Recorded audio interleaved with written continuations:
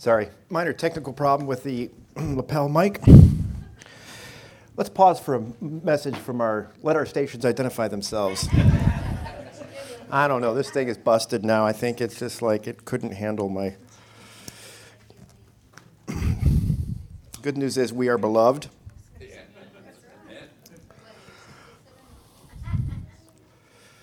Bless thee, my son.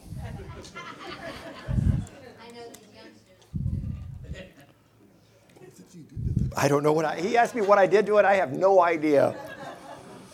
But it has exploded. I could just put it in my pocket. Yeah, go ahead and do that. Yeah, we better take it to the surgeon. We're going to have to take it to the surgeon after. Just send the bill to Omaha.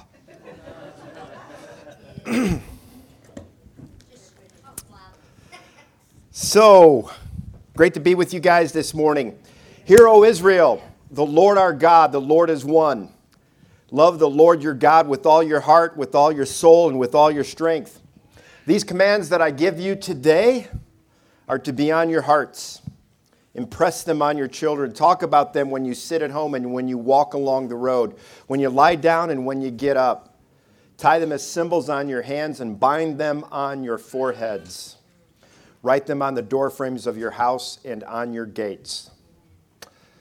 This comes to us from the book of Deuteronomy, chapter 6. Deuteronomy means the second law, the second giving of the law, if you will. It was given at a time of Israel's early stages of development, but after they had received the bad news of, you know what? Moses has intervened. He spared your life. You know, God has filled to capacity with your rebellion and your rejection of him, and despite being fed and led and cared for by God and beloved by God, they still want to go back to slavery in Egypt. And, this is one of those great texts that we're all familiar with.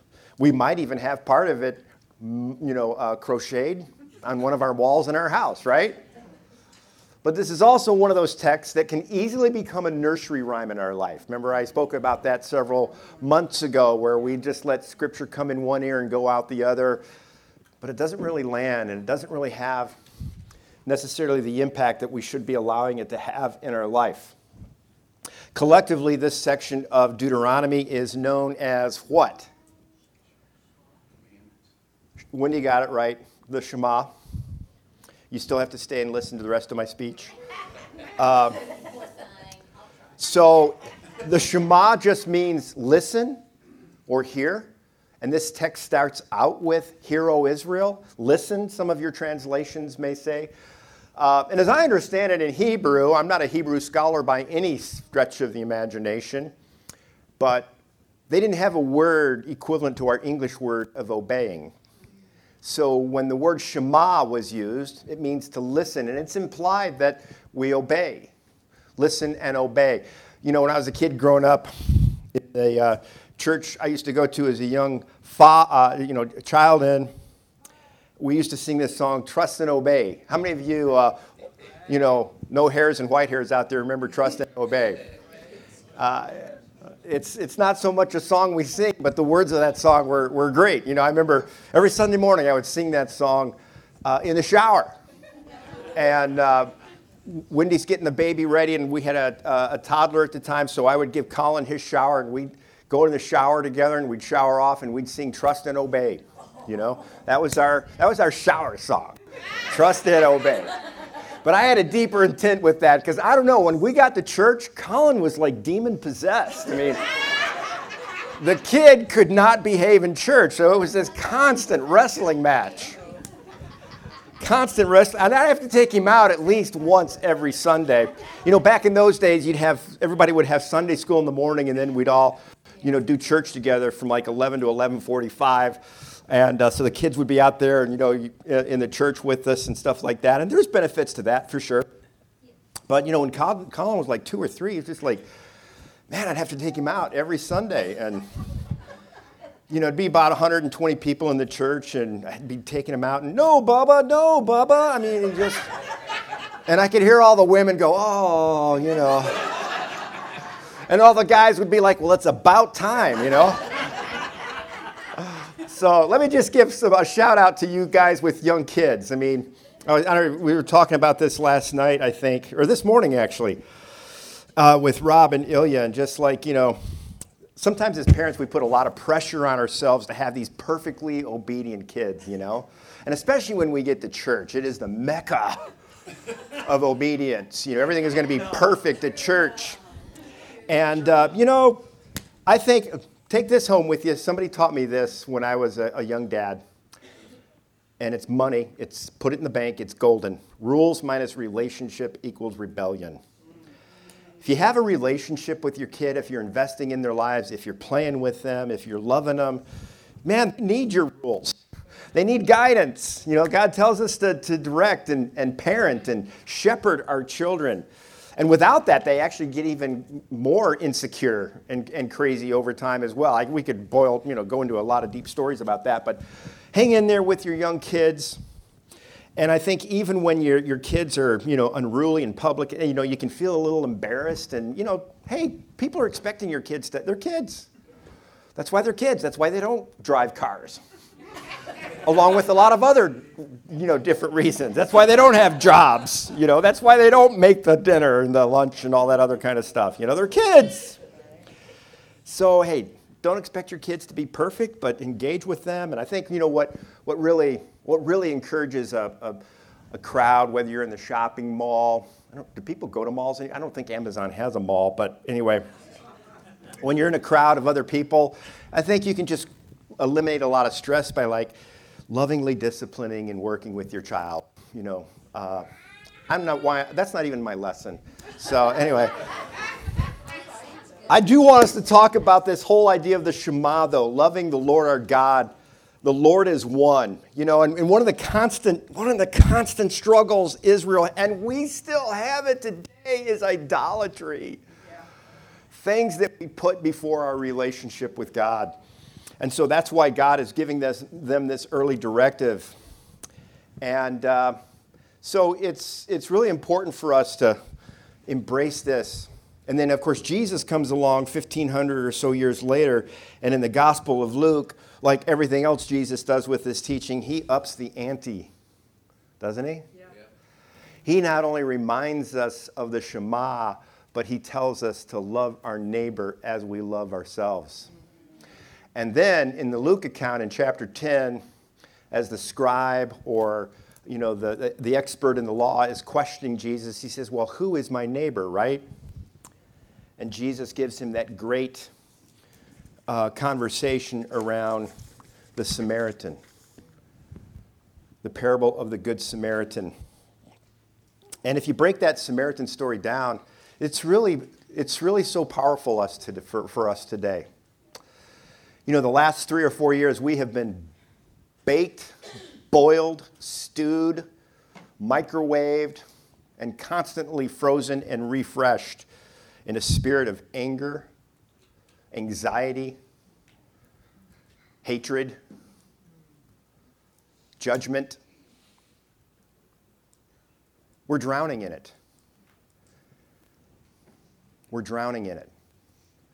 And we've got to work really hard to break ourselves free from the power of Satan that rules the world.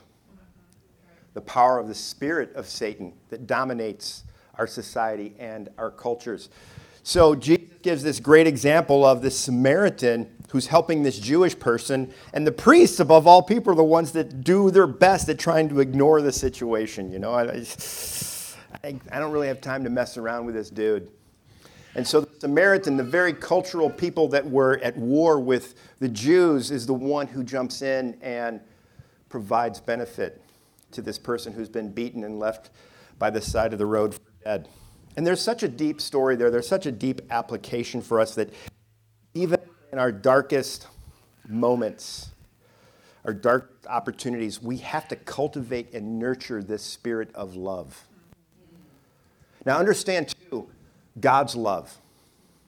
Not human, earthly kind of love. Our kind of love is pretty manipulating. People tend to love because there's something in it we want from that relationship. I'm going to get something, out of this thing or whatever the case may be. Not in all cases, but, understand that, We even have this great verse for us in Ephesians where God tells us through Paul to speak the truth in love. And this is something that somebody shared with me years ago too, and this is so profoundly true.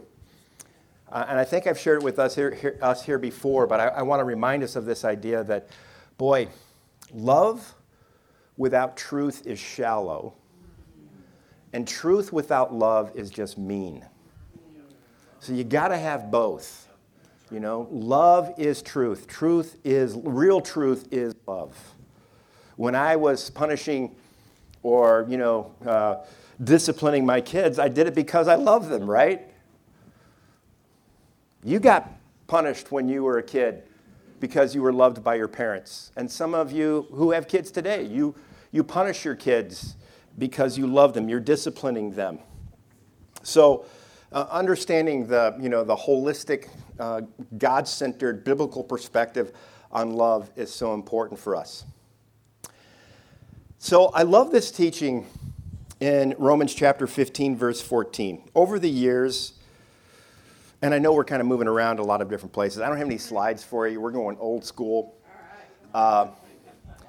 So get your swords handy. You're going to need them. I don't care if it's a paper version or an e-version or whatever. Just get a version of your sword out there because we're going to look at a few scriptures together this morning. But in Romans 15:14, over the years, this has become one of my favorite texts. And I think one thing I really want to encourage you guys with, because I've been so encouraged by all of you. I mean, the work that you have been able to accomplish over the past 6 months has been nothing short of amazing. Nothing short of the power of God working through you together collectively as a body of Christ. And in Romans 15, verse 14, God tells us through the Apostle Paul there, and bear in mind, Paul is writing this to the church in Rome who had a strong opportunity for division because you had Gentiles and you had Jews operating in the big city of Rome with lots of cultural tension going on around it.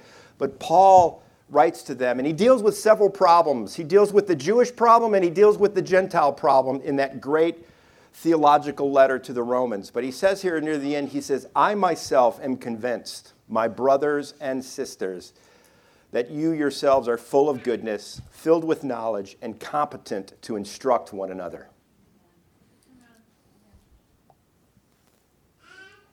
There was no seminarians there. There doesn't even appear to be a full-time evangelist in the church at Rome. In fact, many of the early churches didn't have paid ministry staff. It was just people coming together, being disciples of Jesus. Working through a lot of mess, working through a lot of dysfunction, sometimes breaking down.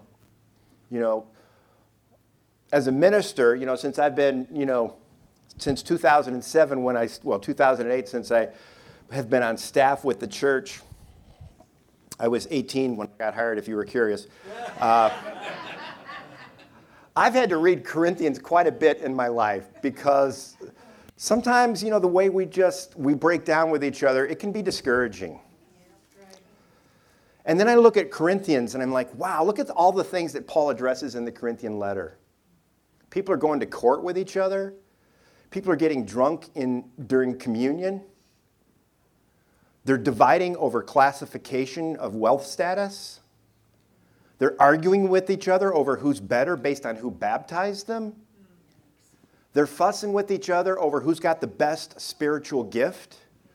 There's just a lot at stake, and yet here is Paul, the Apostle Paul, the guy that started the church in Corinth and probably spent a year and a half with them before he had to move on, writing back to them, and he still says, you know what?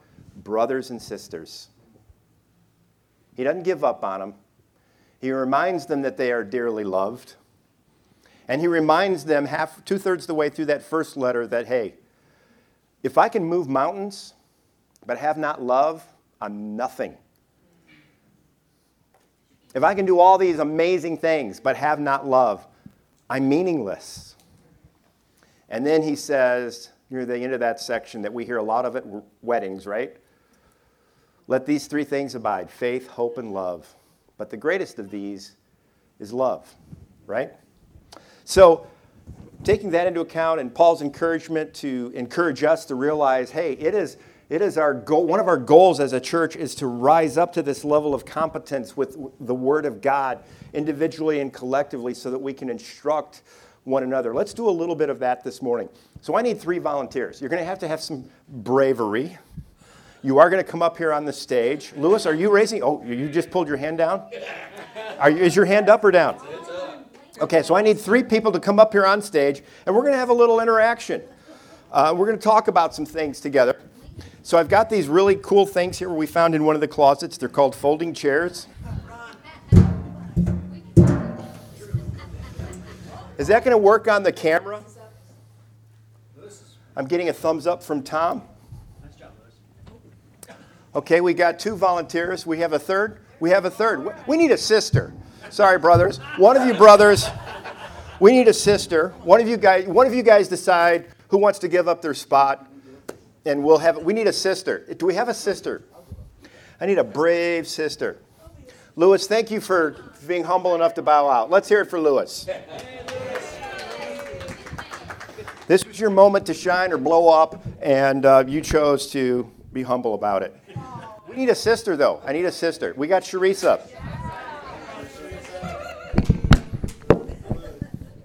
Come and have a seat, guys. I'm not sure.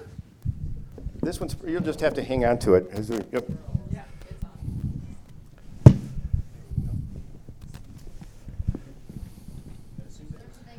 Okay, so let's sit that in the middle, and yeah.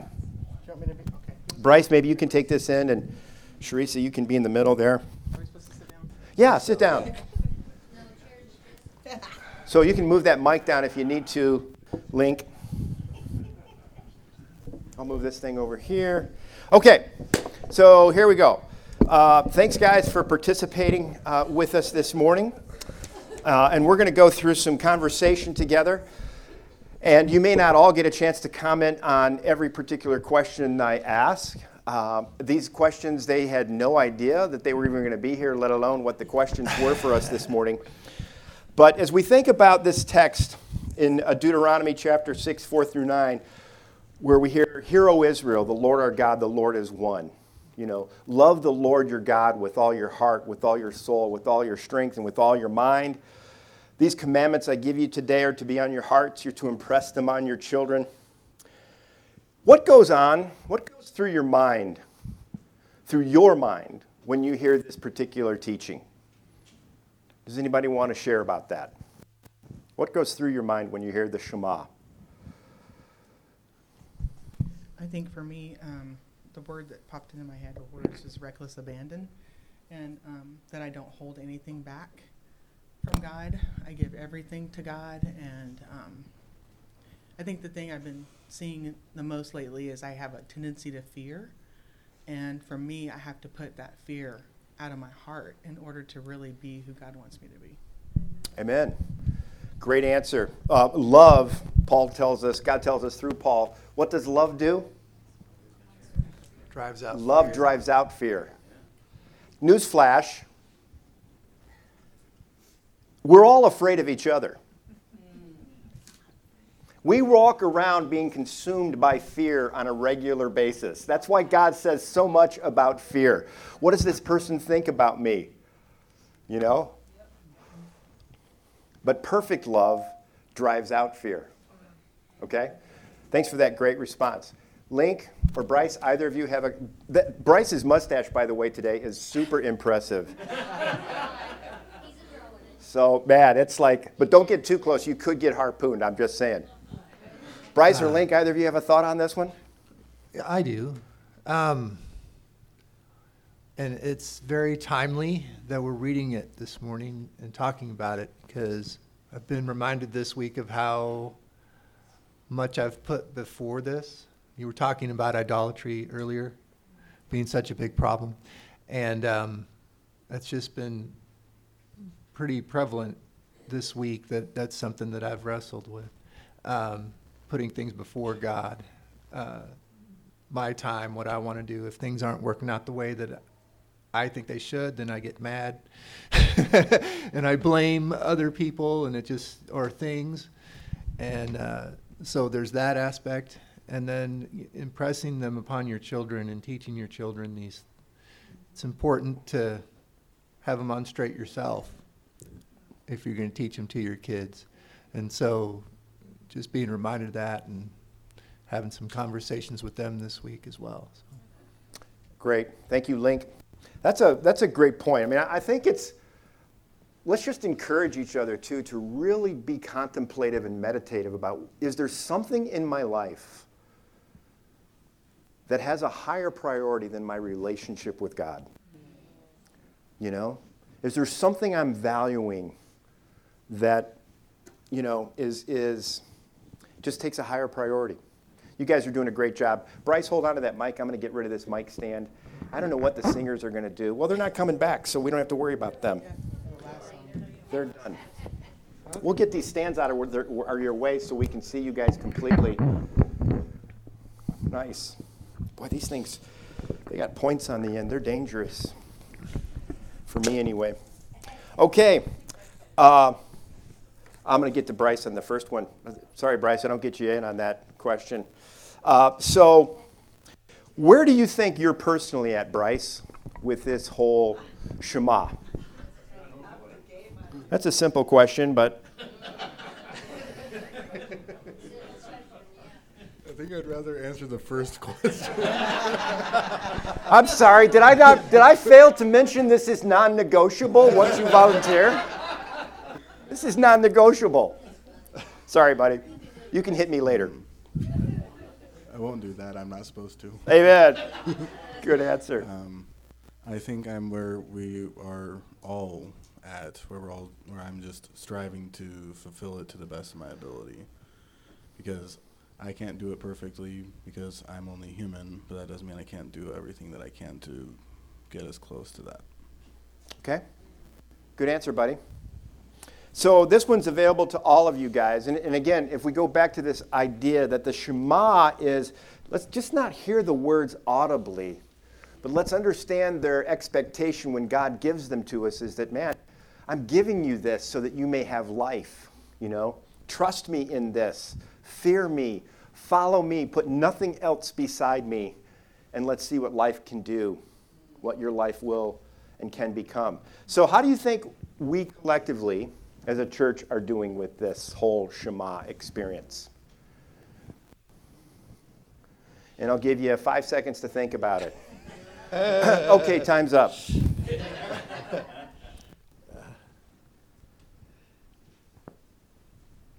Well, I guess I'll go. I think that we individually maybe are a microcosm of the church as a whole in terms of, I think there are some things that we do well and some things that we need help with.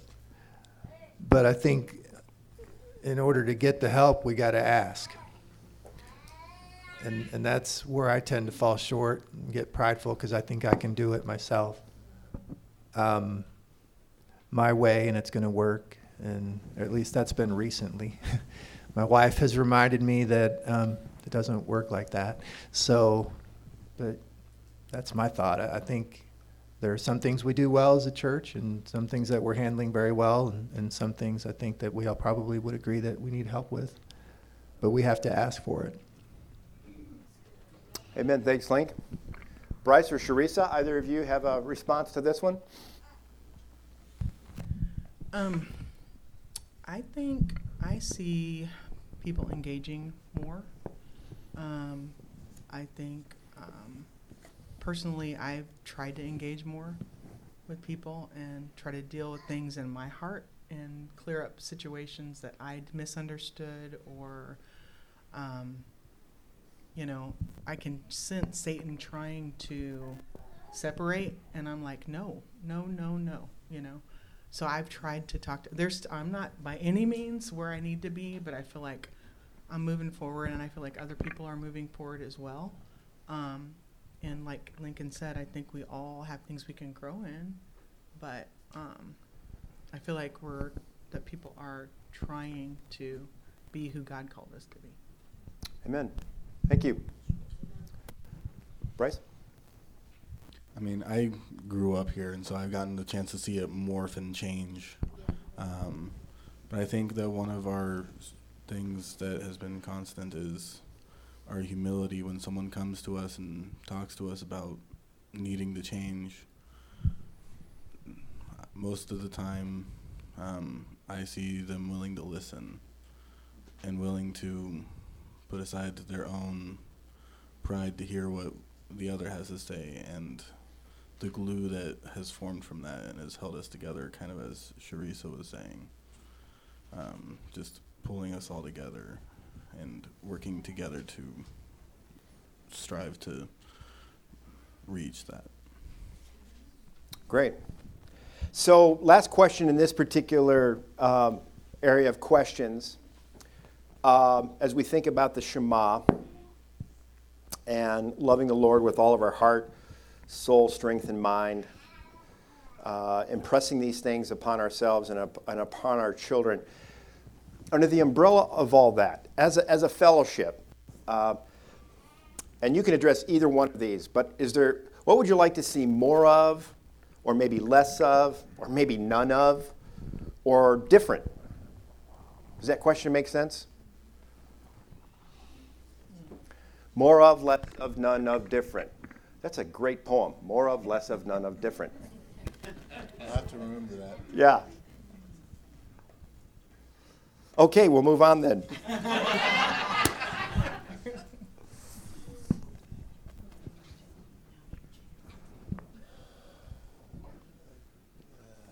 went first last time. Link said he went first last time.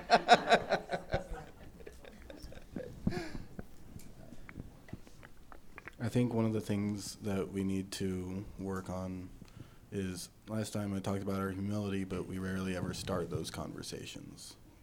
So we need to start more conversations and more communication just throughout the body.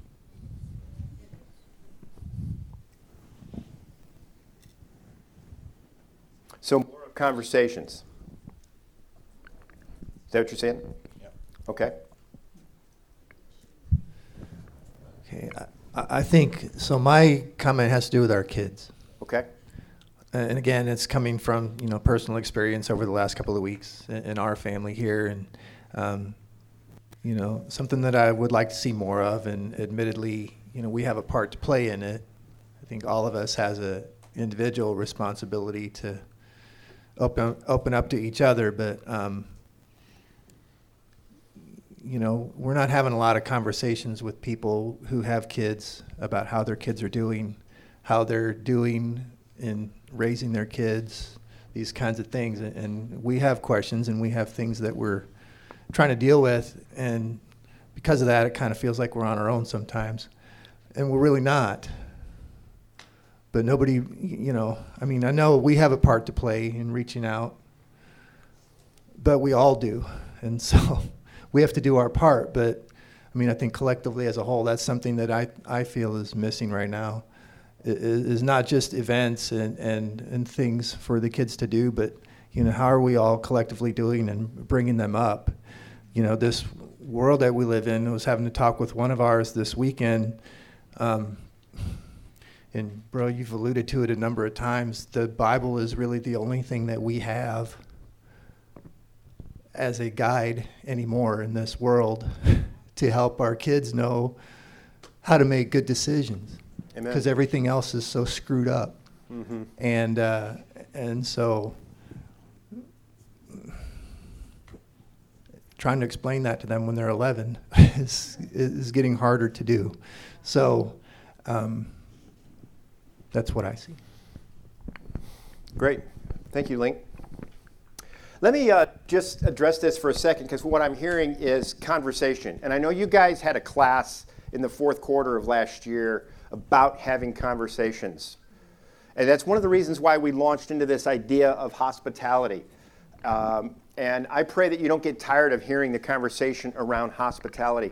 It is so, so valuable, so important that we learn to embrace hospitality with one another first, and then we begin to expand that to others outside of our fellowship. Let's make sure we're really good at doing this. Not forever with each other, but we had Every time we come down here, we stay with somebody, a different family, and we get great food. It's just great hospitality. Last night we stayed with Rob and Ilya, and they had another family over. It was just great getting to know people at a deeper level.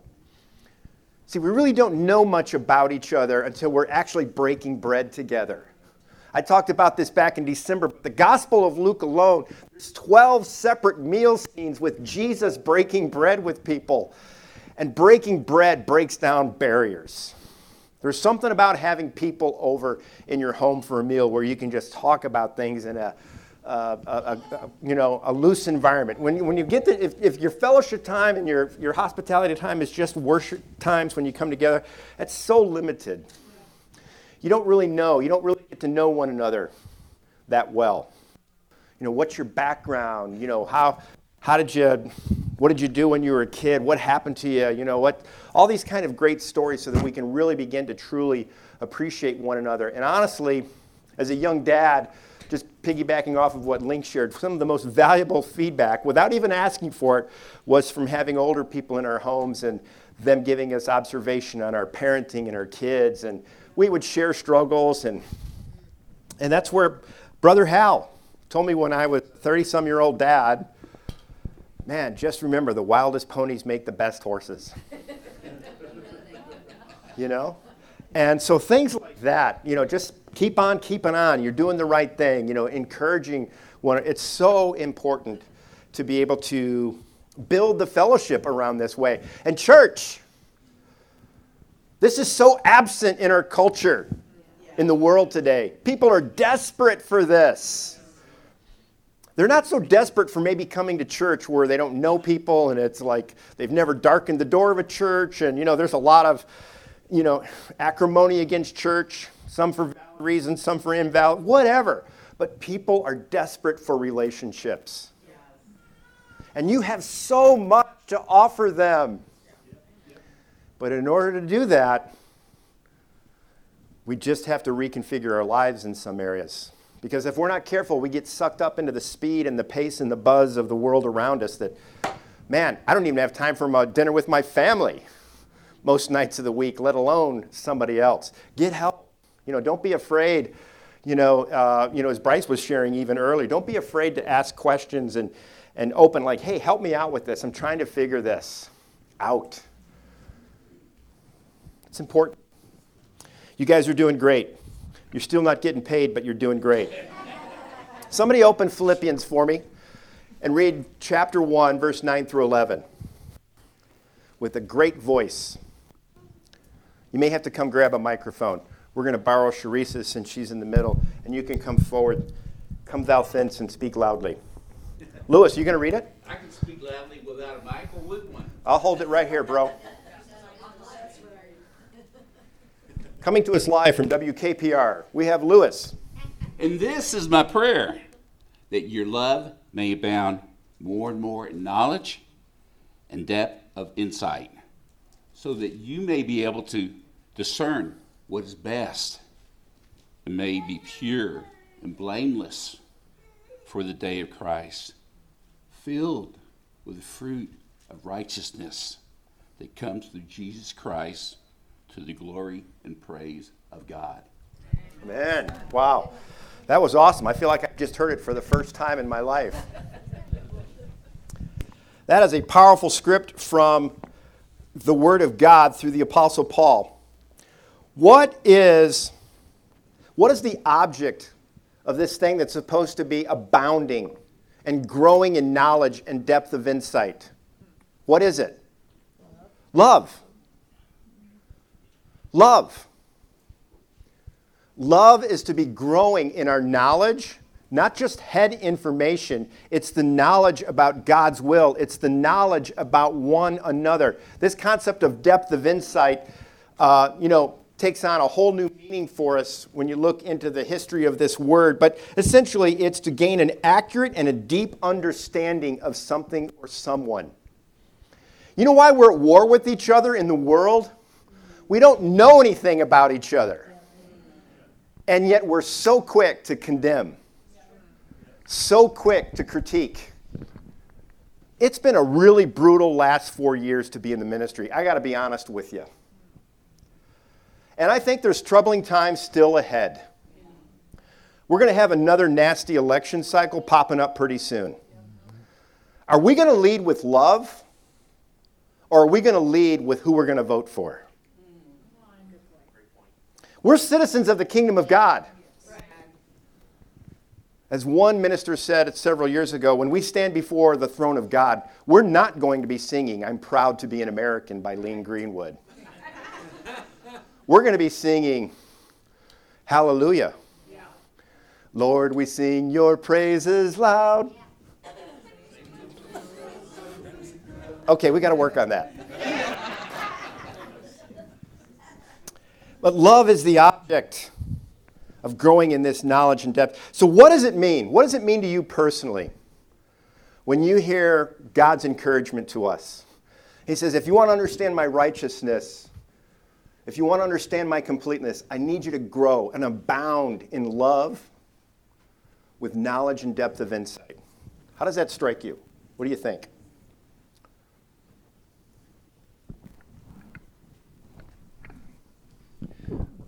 Something that I can do. Okay. A practical thing that I can do, and it's attainable. It's not this nebulous, "Oh, where is it?" Kind of a thing. You did that really well, by the way. Thanks. It's something that you can physically do, where you can see results and have fruit borne out from it. Amen. So that's a positive. Yeah. I think personally for me, it's really learning to love myself the way God loves me, because I feel like when I love myself the way that He loves me, I can love people better. I tend to, I'm super hard on myself, really hard on myself, and then I transfer that to people. And it's like, just accept God's grace so that you can give God's grace to people. Ooh. You know? That's so a great I think point. that's the thing for me, is I really need to learn to accept God's love so I can give it to others. Amen. It's almost been a theme in my life the past 3 weeks. Those of you that don't know, I've been down here for training for a new job where I'm going to be spreading love with inmates in a prison and helping them. And so we've been doing this a lot of don't judge, listen to them. Any improvement is a good one. And it's just been a constant lesson. And so you bringing that up and just tying the last 3 weeks together is kind of a slap on the face isn't the right word, but it definitely wakes you up. Amen. Yeah. Yep. Yeah. That's the work of the Spirit, Bryce. You know, that's how the Spirit works. Okay, let's look at the next passage, Galatians chapter 5. And by the way, you know, I know we're familiar with this passage in Galatians, but I hope as you read through this in Galatians, you're also understanding the issue with what's going on in Galatia. You know, because it's the constant struggle of the first century churches where the Jews who converted to following Jesus, the Jewish disciples, they want to make the Gentile disciples Jewish. And the Gentile disciples want to just blow the practices and some of the historical things that are important to the Jewish converts to let it all go. Yep. Right. You know, forget about that. And that's never been God's expectation here. So Paul's trying to pull this group together and says, look, you know, you got to love one another. You know, you got to recognize and appreciate one another's differences. And if this is offensive to this person, then just do it on your own. Do it privately. Don't make an idol out of it. Don't make it a stumbling block for other people. But somebody read for us, Alex, you're right there. Can you read for us Galatians 5:13 through 15? You, my brothers and sisters, were called to be free, but do not use your freedom to indulge in flesh, rather serve one another humbly in love. For the entire law is fulfilled in keeping this one command: love your neighbor as yourself. If you bite and devour each other, watch out, or you will be destroyed by each other. Amen. So this idea of destroying one another, you know, it really means to annihilate, to eliminate one another.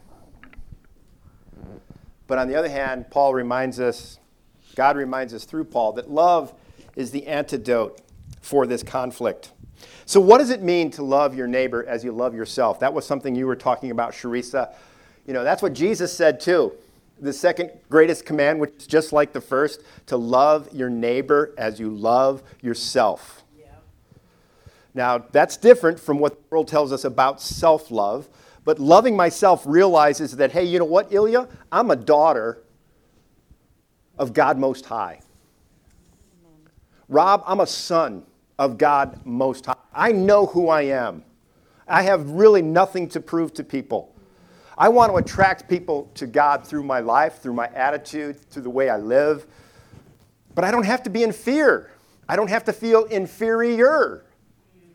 I am fearfully and wonderfully made. I was just talking with Lapita about that before church. We are fearfully and wonderfully made. I can do all things through Christ who gives me strength. So what does it mean to you to love your neighbor as you love yourself?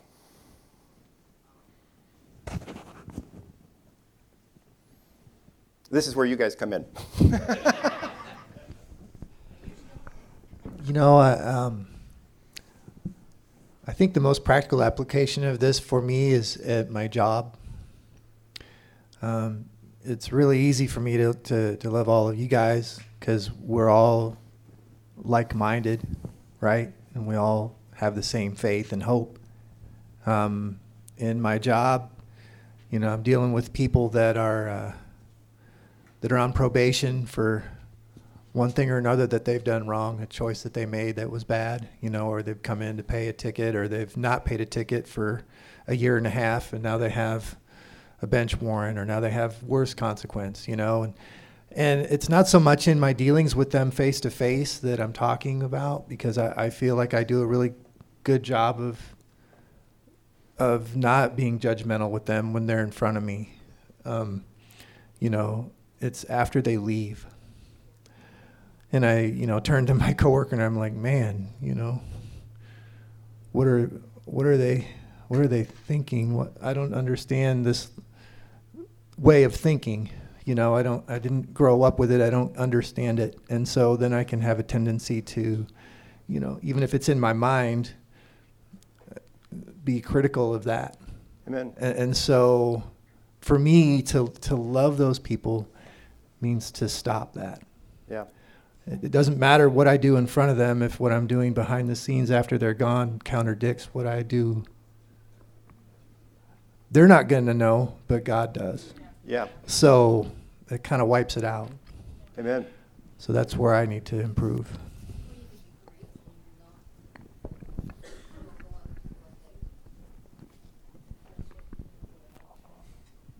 Especially looking into the world today, we as just a people in general, as humans, are very egocentric, very focused on ourselves and what we feel and our own experiences. And this is telling us to look at that and see how much we focus on that, and then to turn it around and be exocentric, where we're focused on other people, on everything outside of us, and to do it with the same intensity that we focused on serving ourselves. Amen. You know, Jesus, I think in Luke, somewhere early on in Luke, he said, let your light shine before men. Let your light shine. Let your light shine. Thank you for that example. But how often do we find ourselves trapped in that kind of thinking, right? We can do that amongst ourselves. And I just want to ask you, since we've been talking so much about hospitality, you know, I'm hearing anecdotal stories that are very encouraging about people, you know, being in one another's homes. Look for those opportunities where you can increase in that and abound more and more. Get to know one another with depth of knowledge and depth of insight, so that you may, as Link said, put this idea into practice that, you know, love is something that we participate in and that we engage in. It doesn't just happen because we go to the church to the same place 2 hours a week. It doesn't just happen that way. We'd like it to be that way. It's like raising disciple kids. It just doesn't happen because you drop them off at the building 2 hours a week or an hour a week or whatever. You got to be engaged with them. Train them up in the teaching and the admonition of the Lord. And our last verse tonight probably feels like you tonight, but it's from Ephesians chapter 3, verse 14 and 19. Again, another passage we're very familiar with. It's actually one of 3 prayers that Paul specifically utters in his letters. But in Ephesians chapter 3, verses 14 through 19, Paul says, "For this reason I kneel before the Father, from whom the whole family in heaven and on earth derives its name. I pray that out of his glorious riches," listen to the powerful words here that are used in this text. "I pray that out of God's glorious riches he may strengthen you with power through his Spirit in your inner being, so that in Christ may dwell in your hearts faith. And I pray that you, being rooted and established in love, may have power together with all the saints to grasp how wide and long and high and deep is the love of Christ, and to know this love that surpasses knowledge, that you may be filled to the measure of the fullness of God." So one last question for each of you. You don't have to respond to each of these, but I have one question for each of you. Respond to it. Understanding this text, what does it mean to be rooted and established in love? Link.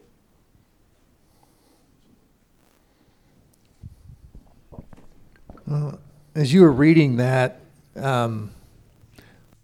it struck me, and this is something that I hadn't really ever thought about before, but not once in any of Paul's prayers that I've read did he ever pray for himself.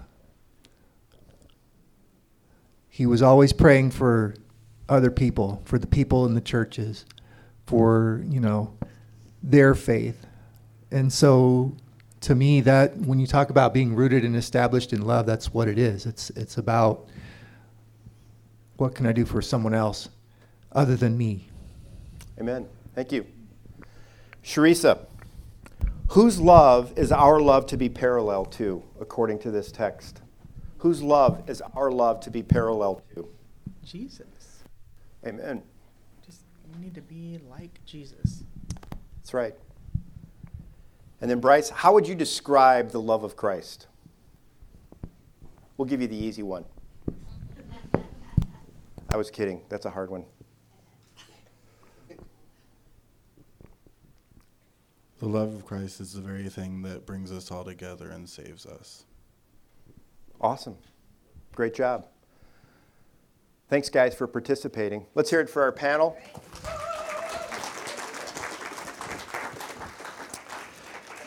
In a moment, you guys can, I don't know what you're going to, you can't take him with you because it's on a cord, so I don't know what you're going to do. Just leave him there. Somebody will take care of him. We're going to close out with a song here that if you know it, sing it. But let's listen to the first line, and then as the song winds down, I want you to go find somebody in the fellowship. Somebody you don't know that well. And share with them your name, how long you've been a disciple, and one quick thing that they may not know about you. But do it quickly, because you each got to share that. And this song isn't that long, especially if we listen to the first line together. What's the name of this song, Sharisa? Love God, love people. Love God, love people. You can't go anywhere. You have to love God, love people. So we're going to listen to the first line of the song, but then go find somebody. And don't fear out. I know for some of you this is like, so stressful. Just try your best to relax. Those of us who are extroverts, go get them.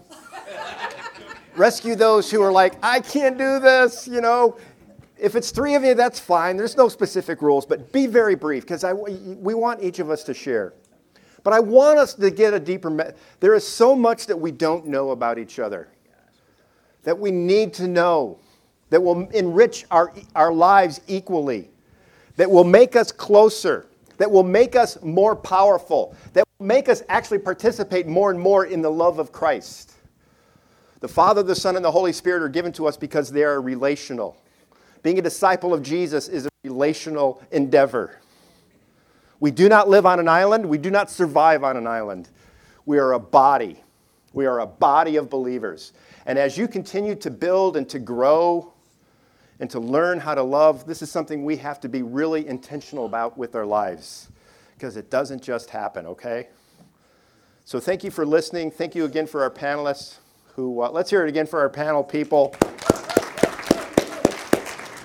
They had no idea what was going to happen. I had no idea what was going to happen. But amen. Let's play a line of the song, and then when I raise my hand, go. And then when the song is over, you got to go back to your seat. Song time. I've been running in circles, jumping the hurdles, getting caught in that rush of doing so much. I'm feeling kind of worn out.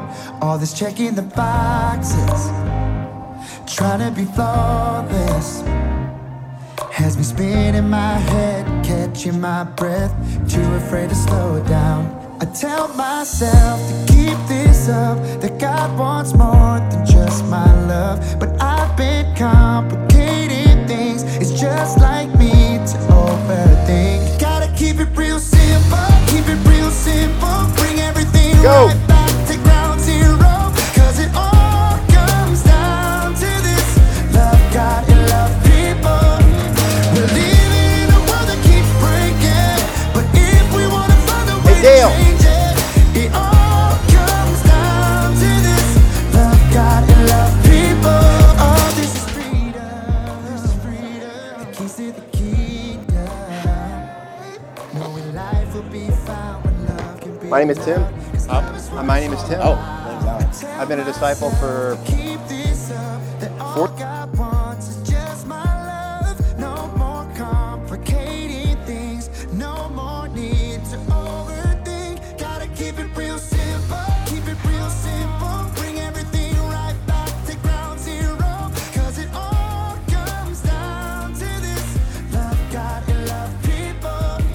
We're living in a world that keeps breaking, but if we wanna find a way to change it, it all comes down to this: love God and love people. Love is patient, love is kind, rescues hearts and changes lives. Love is all we need to make things right. Gotta keep it real simple. It's really so simple. Gotta keep it real simple, bring everything right back to ground zero. Cause it all comes down to this: love God and love people.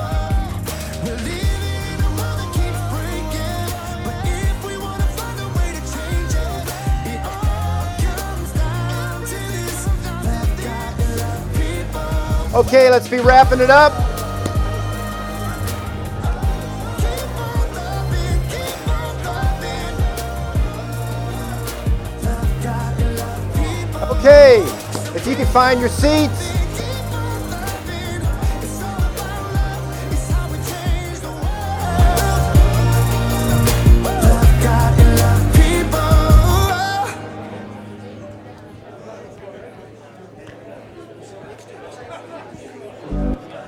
Okay. I think that's it, right? We're done now? We're gonna do the and now contribution. Okay. Okay. We're going to go ahead and do our closing out here, contribution and announcements.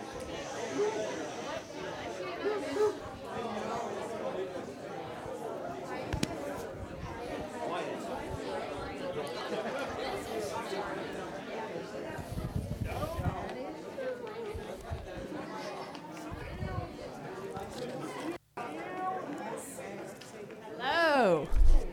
That was great. We love fellowship, don't we? Amen. 2 minutes is not enough. Okay, at this time, we're going to pass the baskets, please. And that will be for